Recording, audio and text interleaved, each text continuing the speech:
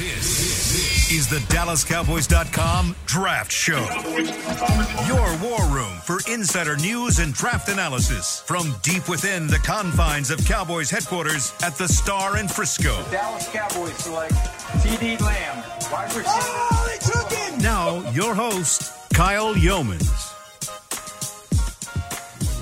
Live from the SWBC Mortgage Studios, we have a PSA announcement for every draft nerd that continues to listen to this podcast. Ladies and gentlemen, it is officially draft month. As April is here, it's a Thursday edition of the Draft Show here on DallasCowboys.com. As always, presented by Miller Lite. We're so glad you've been along with us throughout the ride. This is crazy. This is episode number 32 since we started this journey back in December. So it's been quite some time together, and we're mixing and matching the crews. We've got David Hellman in studio here at the SWBC Mortgage Studios, and we've got KT and Bucky Brooks on for the same show for the first time this year. But gentlemen, we all just kind of have to look at Bucky Brooks' background and say he wins because, I mean, goodness gracious, he's got the bookshelves, he's got everything working. I know it's draft month, Bucky, but it's not that serious to where you have to go from your background to that. I mean, you don't have to outdo us like that. I mean, a little moonlighting, so here at NFL Media Studios. And so, yeah, I got a nice backdrop. It looks like my home office is all of a sudden a new decor. KT, you're trying to keep up, I think, at this point, right? Oh, absolutely. It's pretty wild. I'm kind of tripping out because I always see Bucky on TV, like, all the time. Like, I was like, I gotta do a show with Bucky this week. This is awesome. But Bucky's like always, like, Bucky might be on TV behind me right now. Like, he's always That's a good bet. Doing something. And then, pretty incredible. Of and course. Then, Dave, like I saw Kyle. Kyle, you were doing play-by-play of a UNT basketball game in the Conference USA tournament. I was like, all these people I work with who are doing cool things. And I'm just a spare. Then there's me. No, I'm with you, man. I'm just alternating between the studio and my couch. I'm laughing at Kyle because he's like, yeah, it's draft month. It's getting close. And I'm like, we got to do this for another month. Yep. Like, I love the draft. Don't mistake me. But, like, I'm reaching that point in the process where, we've been talking about this since before New Year's. Yeah.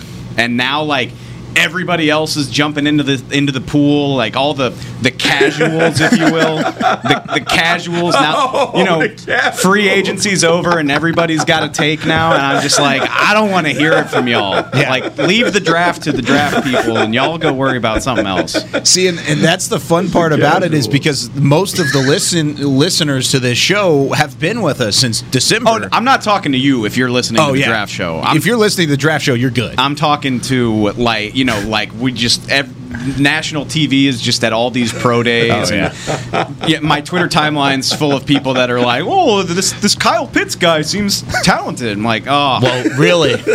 Tell me more." Come on. All right. Anyway, rant over. See, and that's the good part about being in the position that we're in is because we want people to come and be a part of the draft nation, right? Like, you want people to come in and be a part of the deep draft analysis that we have. And at the same time, there's going to be names that they've never heard of on draft day that we're going to be like, oh, yeah, I've loved that guy since November. Like, that's been a guy that we've really been tabbed. But KT came up with a great idea in our group message, and we want to give love to the guys who haven't necessarily gotten that same kind of love. Not necessarily a day 3 pick. We're not necessarily talking about guys that are lower tier players like these sleepers, these pet cats. We're talking about guys who are really, really good players, but maybe don't get the pub as we talk about maybe a Kyle Pitts or any of the guys that are on the draft magazine that you can also get on DallasCowboys.com plug. But any of those guys that you may not hear us talk about a ton, but we definitely deserve to talk about. So, KT, I know you've got a name already lined up, or a couple names already lined up. How about you start us off? Tell me about a guy that's been under the radar in terms of talking about them, but is definitely not under the radar in terms of the talent that he brings. Yeah, no, I've got a few names. Now, look, I think some of these guys might even be household names, or at least to those who follow the draft quite closely. And I know that we don't talk about running backs a ton, especially when the Cowboys are kind of set at running back, but we do cover the entire draft show at the draft show as well. And, I know Javonte Williams from North Carolina is awesome and some of the most fun tape I've ever watched. And you just don't hear people talking about him much unless you get into a deep, running back discussion. And I just think Javonte Williams from North Carolina needs to be talked about more because that guy's awesome. And I know part of it might be because he's Michael Carter. His buddy at North Carolina is getting some shine too, and he's a heck of a runner in his own right. But I just think Javonte Williams is special, and I'm not sure people are talking about him like that. Would you guys agree at all? Here's the funny thing. Having gone to North Carolina and watched all their games this year, it's remarkable that this was a guy that was more of a walk-on candidate. He was a guy that played linebacker primarily in high school. He was valedictorian. He had offers from the likes of Harvard and Yale, and yet he ends up at North Carolina and he becomes this beast. And so when you look at him and Michael Carter, Javonte Williams puts the ball in the paint. And to me, he's the quintessential prototypical number one running back that can run it. He can do it inside and outside. He has burst. He can go with power or finesse, and he can catch the ball out the backfield. I think his best game is at the next level because I think he is an NFL running back when you look at him. That raises an interesting question, and I love the concept of this. Is we're definitely not talking about sleepers. No, we're talking. I mean, he's going to be the first or second running back drafted, but Najee Harris is a much more well-known name. And I'm curious how y'all compare those two because I think anybody that follows college football or the draft knows about Najee and maybe not Williams. So I'm just curious. It's interesting because I think you start with running backs now, and as we've gone down this path over the past few years of, I think devaluing the running back's a little too harsh, but maybe when it does come to draft inventory, I feel like you don't see the Cowboys maybe one of the last teams to draft a running back in the top 5. You may not see this a ton moving forward. I was kind of thinking the other day, I was asking myself, are we talking about, if I had to do the prop bet thing, are we talking about over under 1.5 running backs drafted in the first round? Is that probably the number? But running backs, I think, are an excellent pick in the first round for those teams who are close and have a good roster and are picking on the back end of the first round. I mean, we saw it last year. Kansas City took Clyde, Edwards-Helaire of LSU, and unfortunately he got hurt. But I was kind of shocked to see a team like Green Bay when they signed Aaron Jones, and they were picking at 30. I was like, you kind of just pop another running back right there. Not that Aaron Jones, you pay your guys who you think are good players, but I thought that was really interesting that we might be looking at a draft with maybe just one running back taken in the first round this year, maybe two, depending who has ATN as well. And I just kind of think Javonte Williams deserves to be in that discussion with Harris and ATN personally. KT, is funny because I think when you talk to people inside, they believe Javonte Williams is not only in that discussion, but there's some that believe he is number one in that discussion. Yeah. And so it wouldn't be a surprise if he does come off the board before Najee Harris and Etienne. I think the thing about Najee Harris, I actually feel like even though Najee Harris is talked about, I feel like his game is underappreciated because in most times, or maybe in old school football, when you see someone of his size who can run with power, who also can go outside and catch the ball, we were talking about him like we used to rave about Le'Veon Bell in his prime. Because I see Najee Harris not as a Le'Veon Bell player in terms stylistically. He's more like Matt Forte. But you're still talking about an RB1 wide receiver too, someone who can maybe put up 12 to 1,300 rushing yards and also give you 75 to 80 catches if you want to utilize him in that light. Now, Bucky, do you think that's kind of a direct correspondent with how the running back position is going in today's NFL? Because he's a hell of a player. I mean, you look at any college football game, and any time that he was on the field, he was dominant. I mean, he goes out, and he's just a physical freak. Like you said, his versatility as a receiver, along with being a tailback, is something that teams are going to value whenever he gets to the NFL. But is it just because of the running back position, maybe the shelf life, maybe things like that in the way that the NFL game is going that kind of devalues the way that we talk about Najee Harris from a draft standpoint? Well, I think the drumbeat has gotten loud on the outside. Like when you have what do they call them? The nerds or the quants talking about the analytics will say that, yeah, you can get a running back anywhere. I believe it's really this. It depends. how you want to build your team. Because I would say it's better to draft a running back in the first round, but never pay him after that original rookie deal. Meaning, draft him, sign him on franchise tags, and extend it that way because that's the most cost-effective model. The other thing people are doing is because they've seen the Shanahans have success kind of finding running backs anywhere and everywhere, that there's a belief that you can find those guys anywhere and everywhere. The true sweet spot with running backs, the second and third round. If you look at the majority of the Pro Bowl players, they've come from the second and third round when it comes to the running back position. Another player that I have in this boat of, guys that I think deserve to get a little more pub nationally. I think we've seen him as a good player, and this will kind of get Cowboys fans involved because they need a cornerback. But Eric Stokes of Georgia, I really like Eric Stokes of Georgia. Only 16 receptions allowed last year, and the longest pass he gave up was 18 yards. And I know part of this might be kind of the Javonte Williams thing in that he's got a teammate who's going to get drafted at the same position in Tyson Campbell. But I think Eric Stokes needs to be talked about a lot more because I really don't think he makes it to 44 where the Cowboys pick in the second round.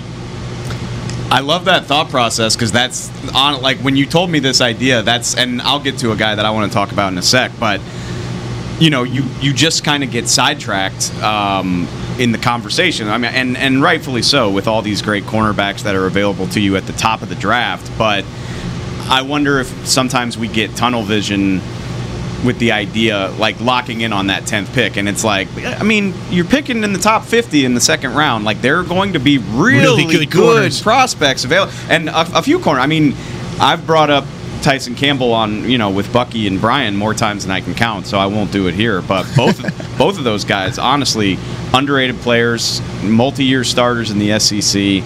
And yeah, I think that's the only worry there is he might be so good that he doesn't even last to you in the second round. Well, and that's kind of interesting too because we talk about guys like Elijah Molden, Greg Newsome, Tyson Campbell, and we kind of mention those names on in multiple times. But Stokes is one of the guys that kind of gets left out. So, KT, whenever you're talking about Stokes, what's different about him to where Cowboys fans, if he were to be a pick at 44?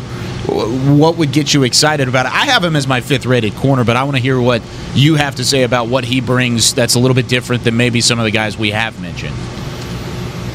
No, absolutely. And I think, first of all, his speed stands out. We didn't need to see his pro day time to know that he's fast. True. He's a very fast player. I think with him, he might be a little, and I think slight, maybe too negative of a word, but you would like him maybe to get off blocks a little bit better on the outside and things like that. Like, I don't think he is a bad tackler. I think he tries, but I wouldn't call him a good tackler either.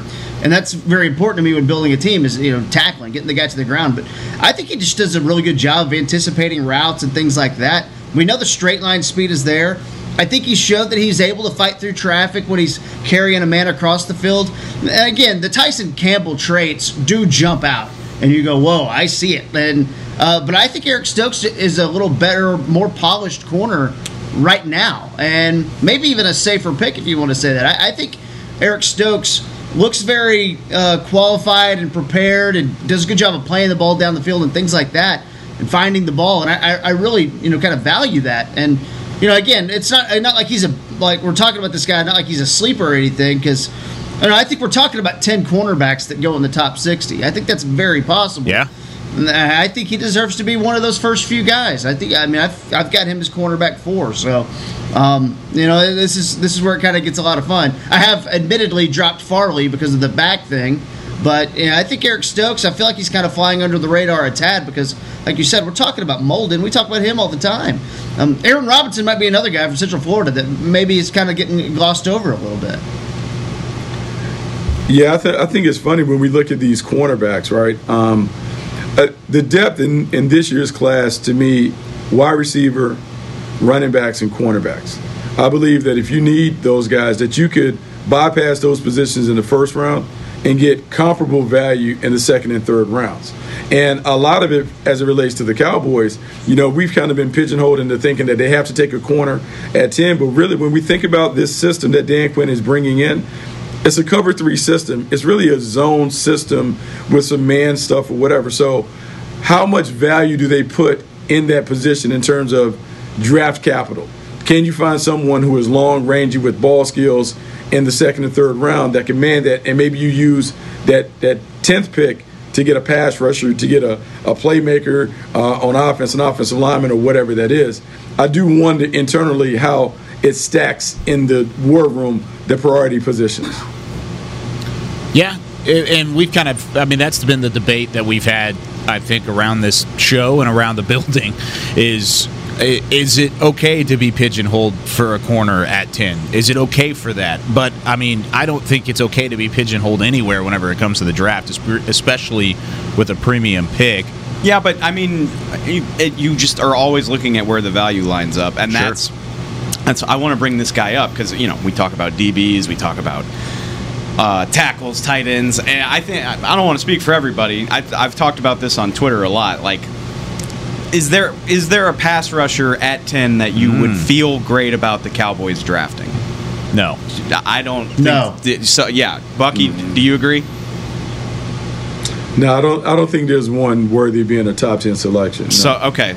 So we're all in agreement there. So now I'm thinking, where might you be able to find one? And that's where this guy comes back into play. He's definitely, he's a known name. And I feel like this happens every year. We zero in on the Senior Bowl guys. We get really excited about the Senior Bowl guys. But the vast majority of the best prospects are not seniors. They're underclassmen. Yeah. So we get distracted by all of these other great underclassmen players. And the Senior Bowl guys kind of fall by the wayside, and that's how I'm feeling about Carlos Basham right now. Because I thought he was one of the first names we mentioned on the show. He was in the first group of players that we mentioned, but have we talked about him a lot ever since? Probably not. No. He bullied Trey Smith at the Senior Bowl. I thought he looked really good in the practice footage that I was able to watch from my couch. I didn't get to go to Mobile this year, and then he shows up at his pro day. And I know you can't completely trust these times and things at pro days because it's not electronic, but an unofficial 4.59 in the 40 had a nice 3-cone, 34-inch vert. I feel like the book on this guy was that he's a try-hard guy, but not a super good athlete. The numbers... Those are athletic. The numbers seem to disagree with that. So now I'm sitting here thinking, could this be a really nice pick to make it 44 if he even lasts that long? The funny thing is, I can't really understand why Boogie Basham has not been talked about more. It's one of the conversations that I've had with people and for whatever reason, the love on the streets hasn't been out there as heavy as you would like to think. Because last year when I looked at him, when I thought he was coming out, I thought the dude was one of the best that I've seen in terms of his hand skills and being able to make it happen, turning speed into power. And then when you think about the versatility, the twitch, the fact that he not only is explosive with twitch, but also is a high motor guy, there's a lot to like about him. And so I can't understand why he is underrated and not really discussed as one of the top guys, because all the things that you look at, you just check off all the boxes. He should be someone that we talk about as a first-round prospect, but we're not. I agree, and that's another name. That's why I wanted to do this exercise, because, he's a guy. I think if you're picking at 44 where the Cowboys are, he's a guy you might circle and go, you know what? Let's spend some inventory and let's move up, because he's not getting to you at 44. I don't see that happening. I would be shocked if that happened. And that's where I kind of go, okay, well, how far does he fall? Do you want to get up to the mid 30s? And that would that would cost you a little bit. That might cost you your third round pick. Or maybe cost you your second third-round pick at pick 99. You kind of jump those together. Maybe you can get up into the 30s, and maybe he's there. So that's a name I'm glad you brought up, Dave. This is a success story. This segment idea is a success story. No, I like this because you're just sitting around talking about guys. KT, all your ideas are good. Yeah. Or most of them, anyway. Thank you. Now, you should tell my family that. They don't totally believe that. But yes, goodness thank you. gracious. Got dark, didn't it? Now, yeah, it did. Kind of going off of Boogie Basham and kind of that edge rusher thought mentality. We've talked a lot about corners, and we've talked a lot about offensive tackles in the first round, and then maybe trying to address it later on. But edge rusher hasn't been up there. But we've also, I don't know if it was on this show or if it was on any of the other shows that I do, whatever it is, but we've talked about, are we sold on DeMarcus Lawrence and Randy Gregory?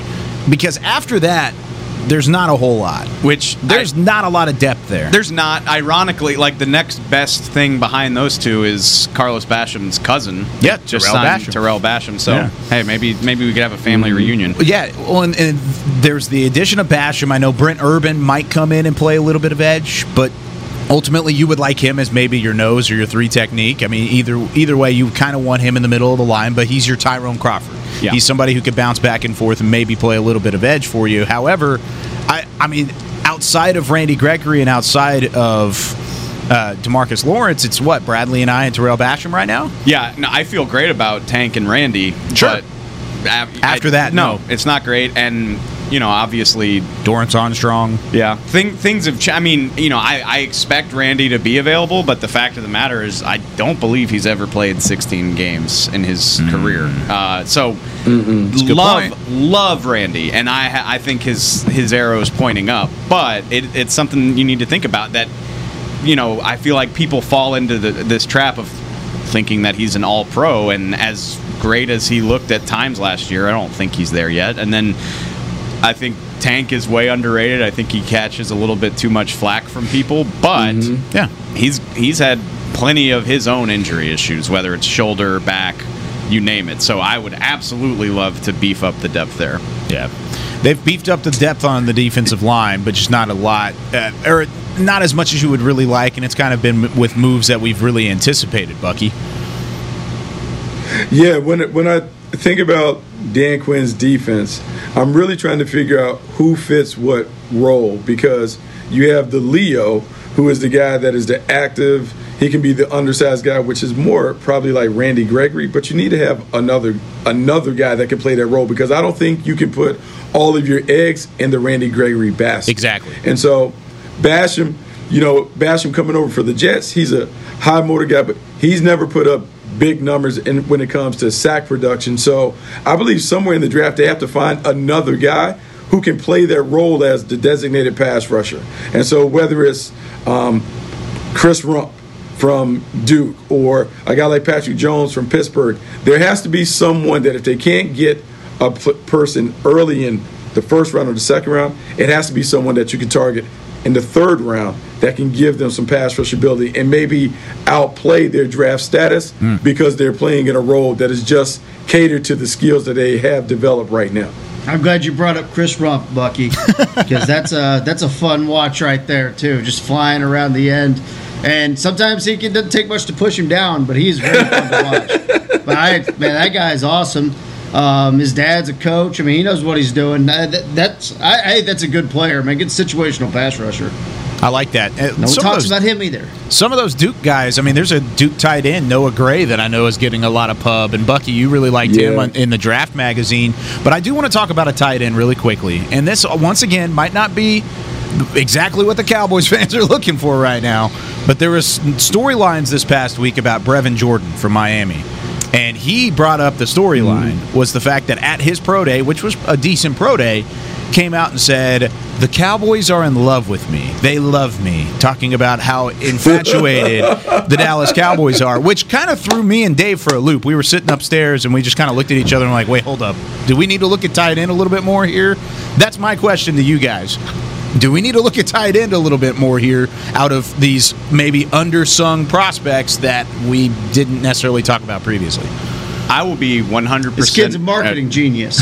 I'll be 100% honest with you. Like, please, the depth of my, like, I've been so fixated on Kyle Pitts that's about where my tight end investigation stops. And I don't wait. So at the same time, I think two things. Like, tight end is a position teams love to draft tight ends because like they can play special teams, they can block, do a lot of you. things. Guys like Sean McKeon last year played a lot of time. McCune made the roster as an undrafted free agent because of how versatile and valuable he is. So with 10 picks, I could absolutely see them drafting a guy.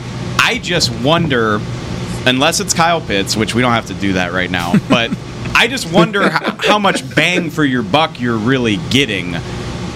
If you want to draft a guy like in the 6th or 7th round just to make the team, whatever. But I think Blake Jarwin and Dalton Schultz is a pretty damn good duo. Agreed. And Sean McCune, we haven't seen much of him, but he was good enough to make the team as a rookie. I don't see why he can't be your third. I would rather just add a cheap resource to the back end of that. Unless I would rather either buy the Lamborghini, Kyle Pitts, just go whole hog and do it right, or just worry about it later. That's kind of where I am. I don't know about y'all. All right, so here's my thing, and I don't want to be negative Nancy today, but I am. Please do it. Put on my Nancy. That you're always. Come on, Bucky, you got it. So the thing with Kyle Pitts, which I like, right? I like Kyle Pitts. I think he's a unique weapon and an offensive playmaker and those things. However, when we've talked about these type guys being drafted early, more times than not, they've not been what we expected. So if we go in the top 10, we think about T.J. Hockenson wasn't in this category, but T.J. Hockenson at 8, we haven't got return on that investment if you're the Detroit Lions. You go all the way back to Eric Ebron coming out of North Carolina. He was expected to be one of these guys, a jumbo wide receiver, to make an impact. It hasn't happened. When you look at the all-pro players or the Pro Bowl players at the position, George Kittle was a 5th-round pick. Mm-hmm. Travis Kelce, if I'm not mistaken, was a 5th-round pick. Darren Waller was a 6th-round pick that was a wide receiver in college. So maybe, just maybe, we should investigate the lower round guys, because it appears that those are the guys that are really making it happen, as opposed to the guys that we are falling in love with at the top of the board. That is the one thing. Sorry, KT. I'll let you real quick. No, go, Dave. This is you. That's the one thing that scares me about Kyle Pitts. I mean, the track record's not great, but you always say don't scout the helmet, and I can't scout the position. I don't know if it's Kyle Pitts' fault that some of those guys haven't worked out, but I don't. What do you think, KT? No, I think at 10, I'm not interested in getting cute. I put a board together. I have a best player. I take that best player at 10. Now, down the road, though, Bucky's right to well, first of all, let me get this out of the way on Brevin Jordan. Marketing genius. All of these kids should say the Cowboys are in love with him. They could have no contact with the Cowboys whatsoever. Yes, of course, the world's most valued franchise. Yeah, they love me. Yes, smart. I like that. Makes him a good candidate. I have Brevin Jordan as tight end 4 for me, and I really like Brevin Jordan. I really like the Notre Dame kid, Tommy Tremble. Mm-hmm. I think he is like a better Joseph DeGuara from Cincinnati, and I know it's probably not a household name, but DeGuara caught everyone's attention last year, and they can use him. I just think he's better than him, too. And I don't know how to say his last name, but the Penn State kid, Pat. Oh, Freiermuth? Yeah, Freiermuth. It's just a hard name to say.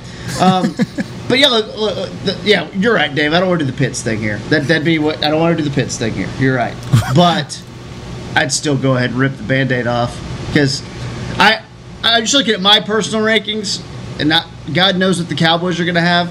But do I have Pitts graded higher than Surtain? I do. I have Pitts graded higher than Sewell. I do. I have Pitts graded higher than Slater. I do. And that's where it kind of goes, you know what, I probably got to do it, right? But that's the whole thing. At 10, I don't want you guys, overthinking it. Just here's what we got. Let's do it. We're doing it. We're all in. But you know what's going to happen in Cowboys country if we start talking about day 2 tight ends? The words Gavin Escobar is going to get thrown out there. It's going to happen. I've heard that name in a long time. This poor kid won't be wearing that. So if the Cowboys did a day 2 tight end, that poor kid doesn't have a chance, because the fans are just going to call him Gavin Escobar. Poor guy. I will say this. I think a lot of it depends on if the Cowboys go back into the tight end pool. A lot of it, to me, will tell me if Mike McCarthy is taking maybe a bigger interest in the offense. If you go back and look at what he did in Green Bay, he was big on always having 2 tight ends on the field. And those tight ends were not necessarily traditional tight ends. They were the jumbo wide receiver types, because they would go empty formation and make you show your hand to make the game easy for the quarterback.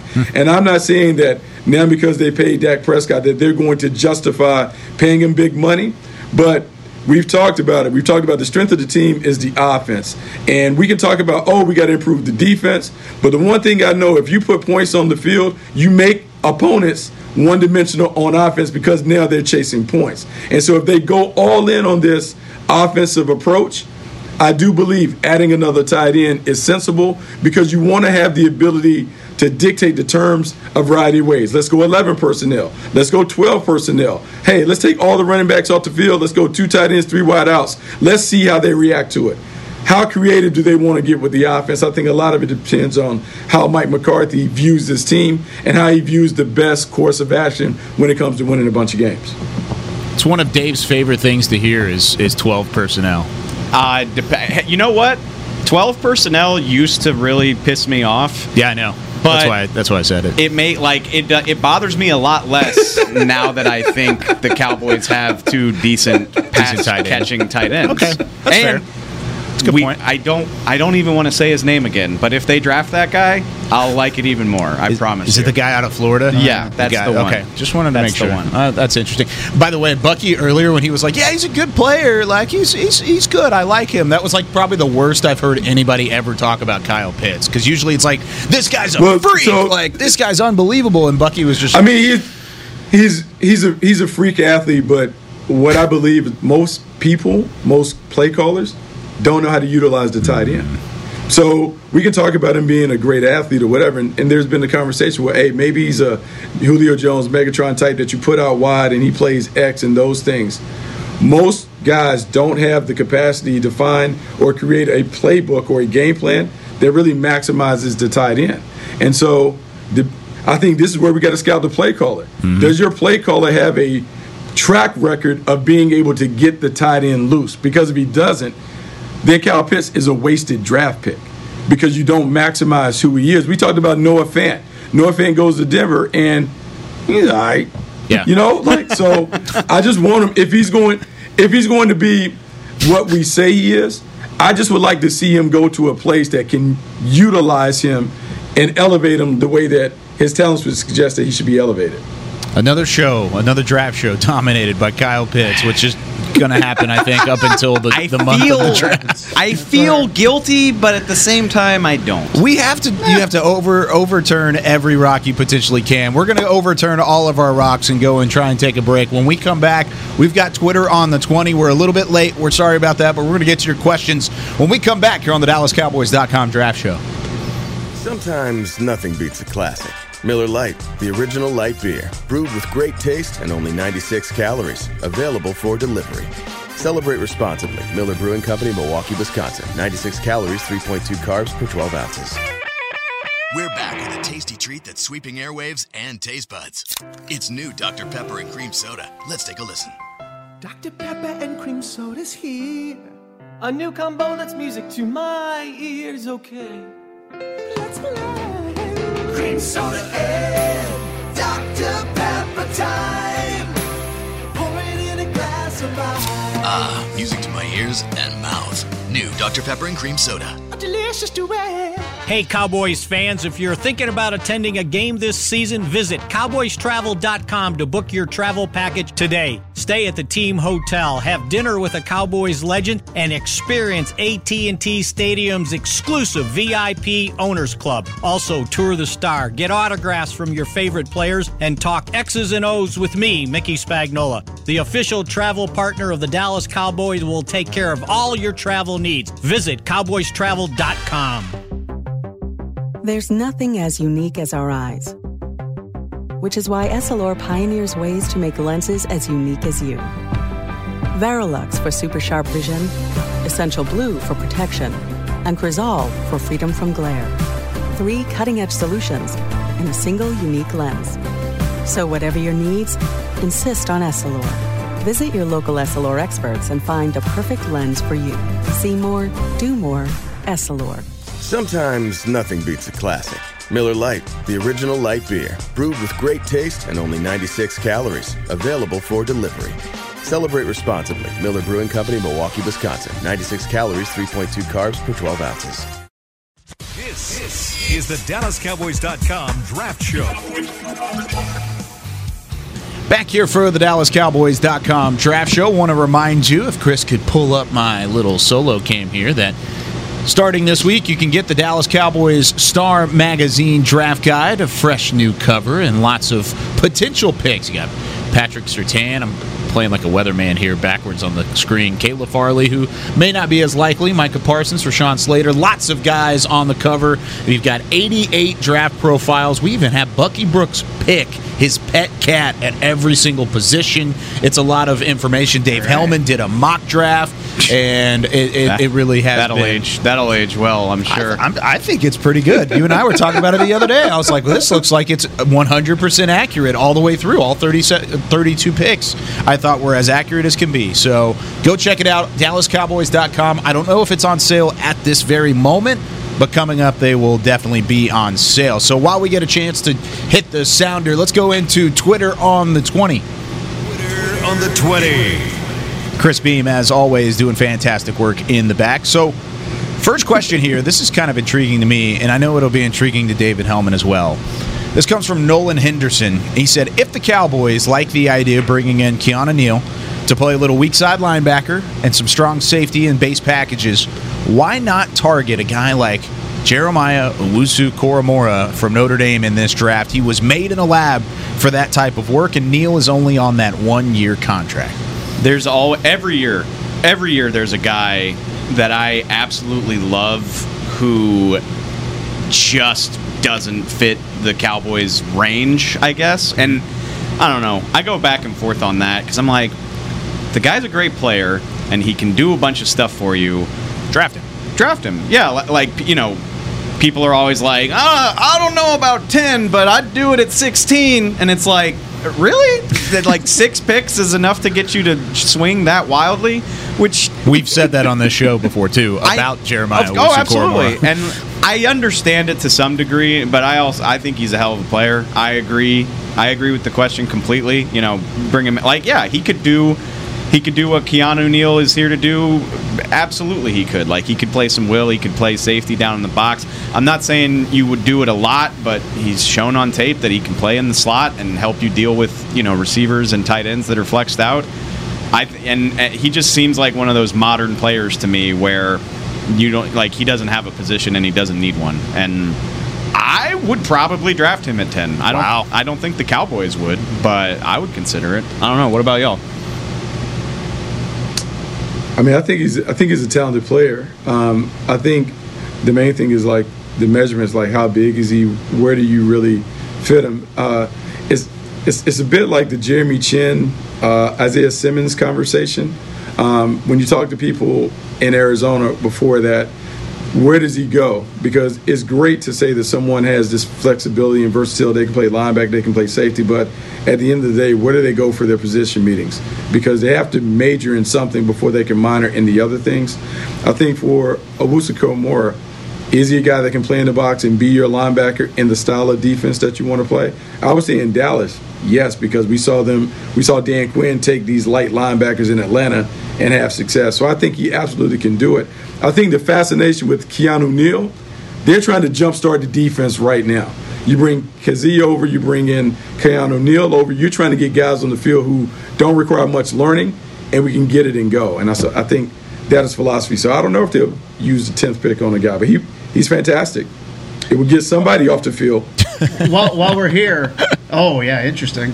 No, while we're here though, him or J.C. Horn, what do you do if let's say your guy is Surtain and he's not there at 10, which I think could be very likely. I think that could happen. JOK or Horn, wow, or Parsons. Oh wow! Give you another range. You gotta make the call. You can't trade back. What are you doing? I take Micah Parsons. Wow. I think I would take J.C. Horn. I think I'd take Horn. I think I would take Horn too, but I'm surprised. Bucky, I want you to elaborate because I'm surprised you said Parsons there. I think Parsons is a much better player than all those guys. I think if we go back and really look at the tape and ignore all the stuff that kind of clouded the evaluation about like, oh, their character concerns or whatever. When you turn on the tape, he's a dominant player. He's a top 5 player. If you think about the way Devin White dominates the game for the Tampa Bay Buccaneers in terms of being a pass-rushing inside linebacker, Micah Parsons can do all of that. The stuff that he put on display at his pro day, and I'm not a pro day guy, but someone 246 pounds running 4.39, with the stuff that he's put on tape as a pass rusher, as a guy who plays like a bull in a china shop, yeah, sign me up for that. And going all the way back to what he was in high school, he was a defensive end with his hand in the dirt. And so when you think about creatively how you want to maximize how we can get after the quarterback, well, that guy can do it. And so I would take him. I think with J.C. Horn, in the debate that I've had with J.C. Horn over Pat Surtain, J.C. Horn may be an extraordinary athlete. Pat Surtain is a technician and a player. Sure. And depending upon where you put those guys, they're going to have different levels of success. And so at 10, I want to make sure that I don't swing and miss. I think it's less likely that I'm going to swing and miss on Micah Parsons based on his skill set and what is needed in Dallas. Interesting. Love it. That's interesting. KT, you got out of this without great. offering your opinion. Dang it. I was hoping I could skate through there. No, it is interesting, too, when you look at what the Cowboys situation is. You're drafting these guys for more than 1 year, but they don't have to pick up the fifth-year option on Leighton Vander Esch, who's proven that he can't stay healthy. Jalen Smith, you can still get out of his contract next year. Like, it's not like he's here forever. So, like, getting a linebacker that high, I'm not completely out on. I think I would probably tend to lean towards Parsons as well. I mean, right there, you're talking about there's no doubt, and I love JOK, but there's no doubt you are taking a bit of a leap of faith that he can do what you want him to do, or that you have an idea and that's going to work. Mm-hmm. With Parsons, there are numerous ways that he can work. And I think that's the type of thing that would really turn me on to him right there. And again, it's not what I want at 10, but and I'm not huge on taking linebackers early. I'm a big fan of circling back and getting linebackers on day 2 or even early day 3 who can kind of run and play and things like that. But I think right there at 10, if everything dries up, no one calls to move up to 10, I'm okay with taking Parsons right there. Nothing wrong with that. Bucky, can I raise my hand? Yes, sir. I just want to have the don't draft a linebacker early discussion, because I'm trying to figure out. I was about to bring why that's a conversation, because I've heard it not only here, but I've heard it. So I've said it. I would say this about I'll say this about linebackers and those things. I think if we go and look, the Pro Bowl is the Pro Bowl, but when you look at the elites at the position, I think those linebackers are either first or second rounders. Like Darius Leonard is a little bit of the outlier because he was 210, 214 pounds at South Carolina State. But when you look at that linebacker position, when you have one, they change the game. We bring up White again. White has been every bit as good as we thought. And I'm going to say at LSU, I didn't know that he could get after the passer like that. But when you look at the Super Bowl, when they run, they hit people and they go down immediately. And it changes the game when you're playing coverage or whatever. Now, I will say this. If you take a linebacker in the first round and up high, they have to be able to impact the game. Not only as a run defender, they have to be able to do something in coverage. Yep. And if they can offer blitz ability, that is that. And so we didn't talk about this guy, but the Kentucky linebacker, Jamin Davis. Yeah. It's a name I keep hearing. We need to talk about him. It's a name I keep hearing. He popped a 4.39, and look, I hate to talk about the pro day numbers because then it kind of changes the thing. But just look at the tape. He is an inside linebacker that is all over the place, and no one really talks about him. Like we talked about Bolton and Xavier Collins and those guys. And so it sounds like he's going to be a second-round pick. But, wow, man, he runs fast. He makes plays in the SEC. I bet Jamin Davis. I bet Jamin Davis goes top 20. Because there's what's everyone sort of like watching his tape and stuff going, oh, holy cow, wow, there it is. For some reason, it feels like a lot of the draft media community or whatever was watching Xavier Collins first and Nick Bolton. This feels very Vander Esch to me. I mean, no one was talking about Vander Esch top 20 back in 2017 Not until at all. we got down to it. And it was like, okay, why is this happening? Dane always calls it an ascending prospect. And I'm like, yeah, well, you watch the tape and he's awesome. So, like, I got no bones about that. I think Jamin Davis, we're talking about him in the top 20, top 25 in 3 weeks. I'll just say that, Bucky, we already did this argument a month or so ago. Mm-hmm. But I look at linebacker the way that you were talking about running back. Hey, Devin White's amazing. If you're getting Devin White, sign me up. Draft Micah Parsons. But to your point, what makes Devin White valuable is that he's got freaky good cover ability for a linebacker, and he had 9 sacks last season. So if I'm drafting you in the top 10, I need like 6 or more sacks to help me justify that. Whereas, but if you're not giving me that, I'm looking at the list of just some of the best linebackers. Mm-hmm. Darius Leonard wasn't a first-round pick. Bobby Wagner, second-round pick. Fred Warner, third-round pick. Demario Davis, third-round pick. KJ Wright, who you can find him. Cowboys are supposedly talking to, was pick 99. You can find guys that can run and hit all over the place. And if Micah Parsons is that guy who gets you sacks and covers and tackles everything, I don't hate it, but I think I'd rather take my chances drafting that guy on day 2. Okay, so what we're talking about it, and what I'm trying to do in having the conversation, what I want us to do is to raise the standard in terms of what we're doing when we're issuing out grades. So, like the Micah Parsons and those guys that we're talking about top 10, I want you to think about when we use the words top 10 pick, that is a special, that is like the holy grail. Like, we don't issue that out. Like, we may only give out 3 or 4 top 10 grades when we're looking at a class. Yeah. And so you're right. Devin White is special, and that's why those guys have to go, because they check off all of those boxes. And so really in most draft classes, there are about 18 to 22 guys that are really first-round picks. Right. Like, that's how rare it should be when we're talking about it. The bulk of the guys are second and third rounders that, depending on where they go, they can elevate and play at a Pro Bowl level. But when we're putting that grade down, we should be really, really stingy about handing out those first-round grades, because it's almost like going to a beauty pageant.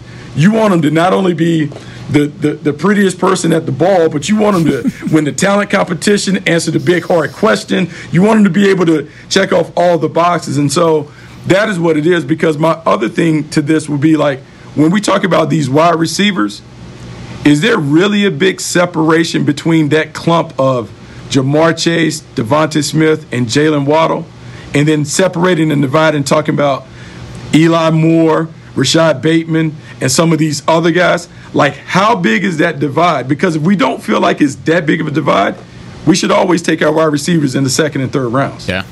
Well, look at the divide from last year. I mean, the top 3 wide receivers were CeeDee Lamb, Henry Ruggs, and Jerry Jeudy. Who were some of the receivers that had the better year? Justin Jefferson, Chase Claypool. I mean, there are guys that are later in the draft that are going to close that gap initially. Now, I know they're just rookies and there's a long career to be had. But at the same time, like, I completely agree with you, Bucky. And that's where you have to make that decision whenever it comes to linebacker.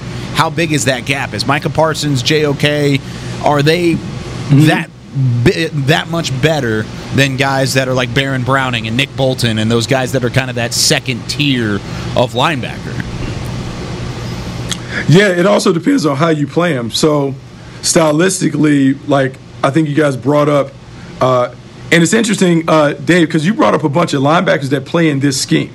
Yeah. So you brought up Fred Warner. This scheme is the Seattle Seahawks scheme. Bobby Wagner is the scheme. KJ Wright was also in the scheme. I think Demario Davis was the only guy that was outside of it. So a lot of it is fit and scheme. And from a philosophical standpoint, what are the job requirements from the position?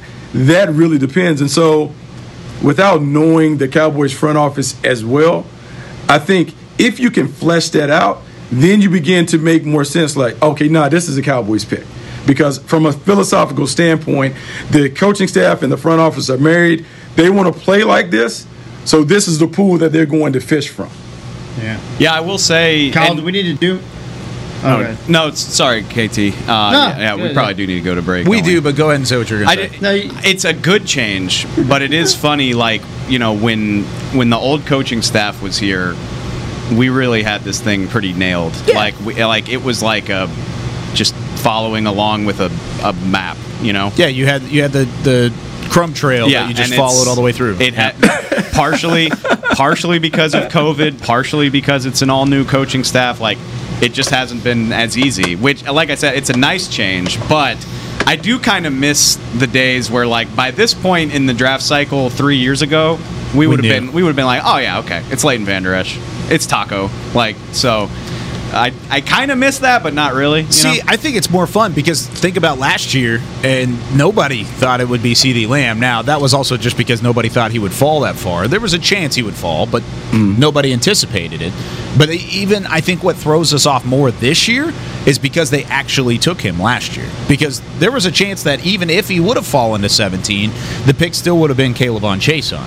Yeah. Instead, they went with CeeDee Lamb, and then all of a sudden we were left guessing. Now, let's go ahead and take our second break. When we come back, I want to kind of continue this conversation, but I also want to talk about being aggressive and maybe trading up. And I'll explain why when we come back on the other side of the break here on the DallasCowboys.com Draft Show. Sometimes nothing beats a classic. Miller Lite, the original light beer, brewed with great taste and only 96 calories. Available for delivery. Celebrate responsibly. Miller Brewing Company, Milwaukee, Wisconsin. 96 calories, 3.2 carbs per 12 ounces.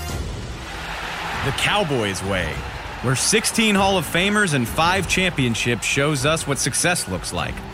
Where turkey is always the second best part of Thanksgiving Day. Where we are all defined by one single thing, the star. Where we as fans know it's our job to keep the tradition going. Bank of America is proud to be the official bank of the Dallas Cowboys and to support the quest of living life the Cowboys way. Copyright 2020, Bank of America Corporation. Honey, big news. Gary, are you okay? Oh, I'm not Gary anymore. I'm Jackie Flash. What? See, I want the latest smartphone, but the best deals are only for new customers. So, to get a new customer deal, I changed my name to Jackie Flash. Okay, but the best smartphone deals at AT&T are for everyone, new and existing customers. That's huge. Then guess who's getting a deal? Is it Jackie Flash? Jackie Flash. It's not complicated. At AT&T, our best smartphone deals are for everyone. Restrictions apply. Visit AT&T.com for details. Before there was a draft, you could size up a cowboy by 3 simple factors: the crease in his hat, the bend of his brim, and his unbending attitude. A man Stetson didn't just protect him from what life threw at him, it projected a rugged, unstoppable spirit. Stetson hats are still American-made with pride right here in Texas. They're still the unofficial crown of all self-respecting cowboys, and Stetson is proud to be on the field with America's team. Find a retailer nearest you at Stetson.com/Cowboys. Sometimes nothing beats a classic. Miller Lite, the original light beer, brewed with great taste and only 96 calories. Available for delivery. Celebrate responsibly. Miller Brewing Company, Milwaukee, Wisconsin. 96 calories, 3.2 carbs per 12 ounces. This is the DallasCowboys.com Draft Show. On to the final segment here of the DallasCowboys.com Draft Show. So glad you've all been along with us. David Hellman, Bucky Brooks, Kevin KT Turner. I'm Kyle Yeomans, and since we got into one whopping question on Twitter on the 20, I want to ask one more question. We're bad. We're really bad at it. We were really good the last couple weeks, actually, but we got through one question today. Thanks, everybody, for sending in your questions. So Doug Brady asked this on Twitter, and it kind of made me perk up a little bit because I've been thinking about this recently. With the pro day that Patrick Surtain had, with the news of Caleb Farley, if Surtain is your guy, if the Cowboys are dead set, you're dead set on Patrick Surtain, do we need to talk more seriously about maybe going up and getting him? Could you trade, and this is from Doug, could you trade from 10 or maybe with pick 75 to try and get up to 7 with Detroit and maybe try and pick Mr. Surtain at pick number 7? Is that a possibility, Bucky, you think? Man, I know there's a possibility of him going there. Man, do we see him like that? And I like him. I'm a Pat Surtain fan. I'm friends with his dad and everything. I don't know if I see him as one that I have to aggressively go up and get, because when we talk about those corners like that, Jalen Ramsey should be like the bar. Like, is he going to come and when he steps on the field day one, he's going to be a baller. Pat, you got this side of the field by yourself, no help. We're going to worry everything about Diggs. And I just don't know if he's that kind of player. So, no, I wouldn't aggressively move up and make that move. So we're talking about if going up, you take 75, or maybe it was, 99. I do think it hasn't been talked about enough, and obviously still a lot of moving and shaking going to happen. Lord knows what Atlanta's going to do. Carolina can still go get aggressive and get a cornerback. But Carolina at 8 is a team who could use a cornerback too. Yep. And I know we've been talking about them using the QB, but cornerback is somewhere they can do it too. And then 9, Denver. I mean, I know they signed Darby and Kyle Fuller, but Vic Fangio's their head coach. They still might get a little action going on at cornerback there in front of us. So, like, it's an interesting concept. I agree wholeheartedly with what Bucky said. He's not that guy for me. Like, and it's no offense to anyone. It's just, I'll sit at 10 and I'll still get a really good player. I don't feel like I need to give up inventory. I got more work to do on defense later as well. If he was that guy, I'm okay with it. If I've got him circled and that is my guy, he won't be the number one guy on my board, most likely, when it's time to pick. Especially, he might be, but I kind of doubt it. Keep in mind, too, that, like, trading in the top 10 is a lot more expensive than trading anywhere else. I mean, you kind of set the terms of those deals. Like, I don't remember off the top of my head, but when the Bears moved up for Trubisky, they had to pay a fortune to move one spot. Like, they gave up a decent amount just to move up one spot to draft their guy. So it's a little more expensive. I despise trading up. Anybody that listens to me knows I'm not a fan. And then it's not me and Brian do this every year. Brian's always trying to get me to get rid of my picks, and I can't stand it. But but I'm a picks guy, Bucky. It's a dartboard, and I want as many throws. I want as many throws as I can get. But before you freak out, it's not a knock. Wow. It's not a knock on Patrick Surtain. I will be very pleased if Patrick Surtain is the pick. Sure. I'm just like y'all, though. I'm not convinced that he's like that transcendent. Considering, only 9 teams pick in front of you, and we know half of them are going to pick quarterbacks. Like, the first 3 picks are definitely quarterbacks. Then Trey Lance and Mac Jones, or you know what I mean. Like, there could be as many as 5 in front of you. Yeah, there could be as many as 5, and so you like Patrick Surtain, Micah Parsons, J.C. Horn. You throw in Kyle Pitts. Why the hell not? Like, there's going to be a really great player there, and I'm not trying to get rid of picks just to move up a couple spots. No way. No, I get that. That makes sense. I'm not a pick hoarder. I like players. I think you have to. If you think about like what your dream scenario is, like you have a handful of players that you would like to get and you would move up to get. If they are within range, then I think you do it. But I mean, look, as much as we say and we break it down, it is a coin flip in terms of picking a player. They come in and they actually play up to expectation. And so the more picks that you have, yes, I just typically like to expend those picks on blue chip players. So if I can get up to get what I perceive to be a blue chip player, I'm fine.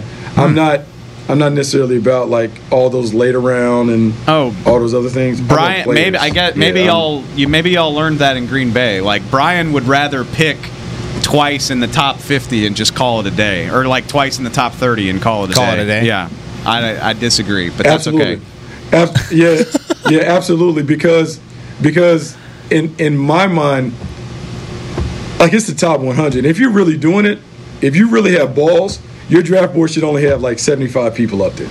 Like, because a lot of times we talk about like this guy and that guy and he's going to play or whatever, but at the end of the day, he's not really going to be a player. So like, just take the good players, put them on the board, stack them up as if we're doing the turkey ball, and like take those guys off. The rest of the guys are not going to be guys. Like, I hate to say it, but they're not. Like, the odds are against them being guys. So I would rather not. I don't want to say this because it sounds crazy. I don't want to really waste my time. I don't want to do all that. I want the good players, and then after the good players, I want to go play golf. That's fine. Because I'm glad you said that, because that's something that Brian taught me like 5 years ago or whatever, or 7 years ago. He's like, just don't put the guys on your board. And I'm like, man, I got this document.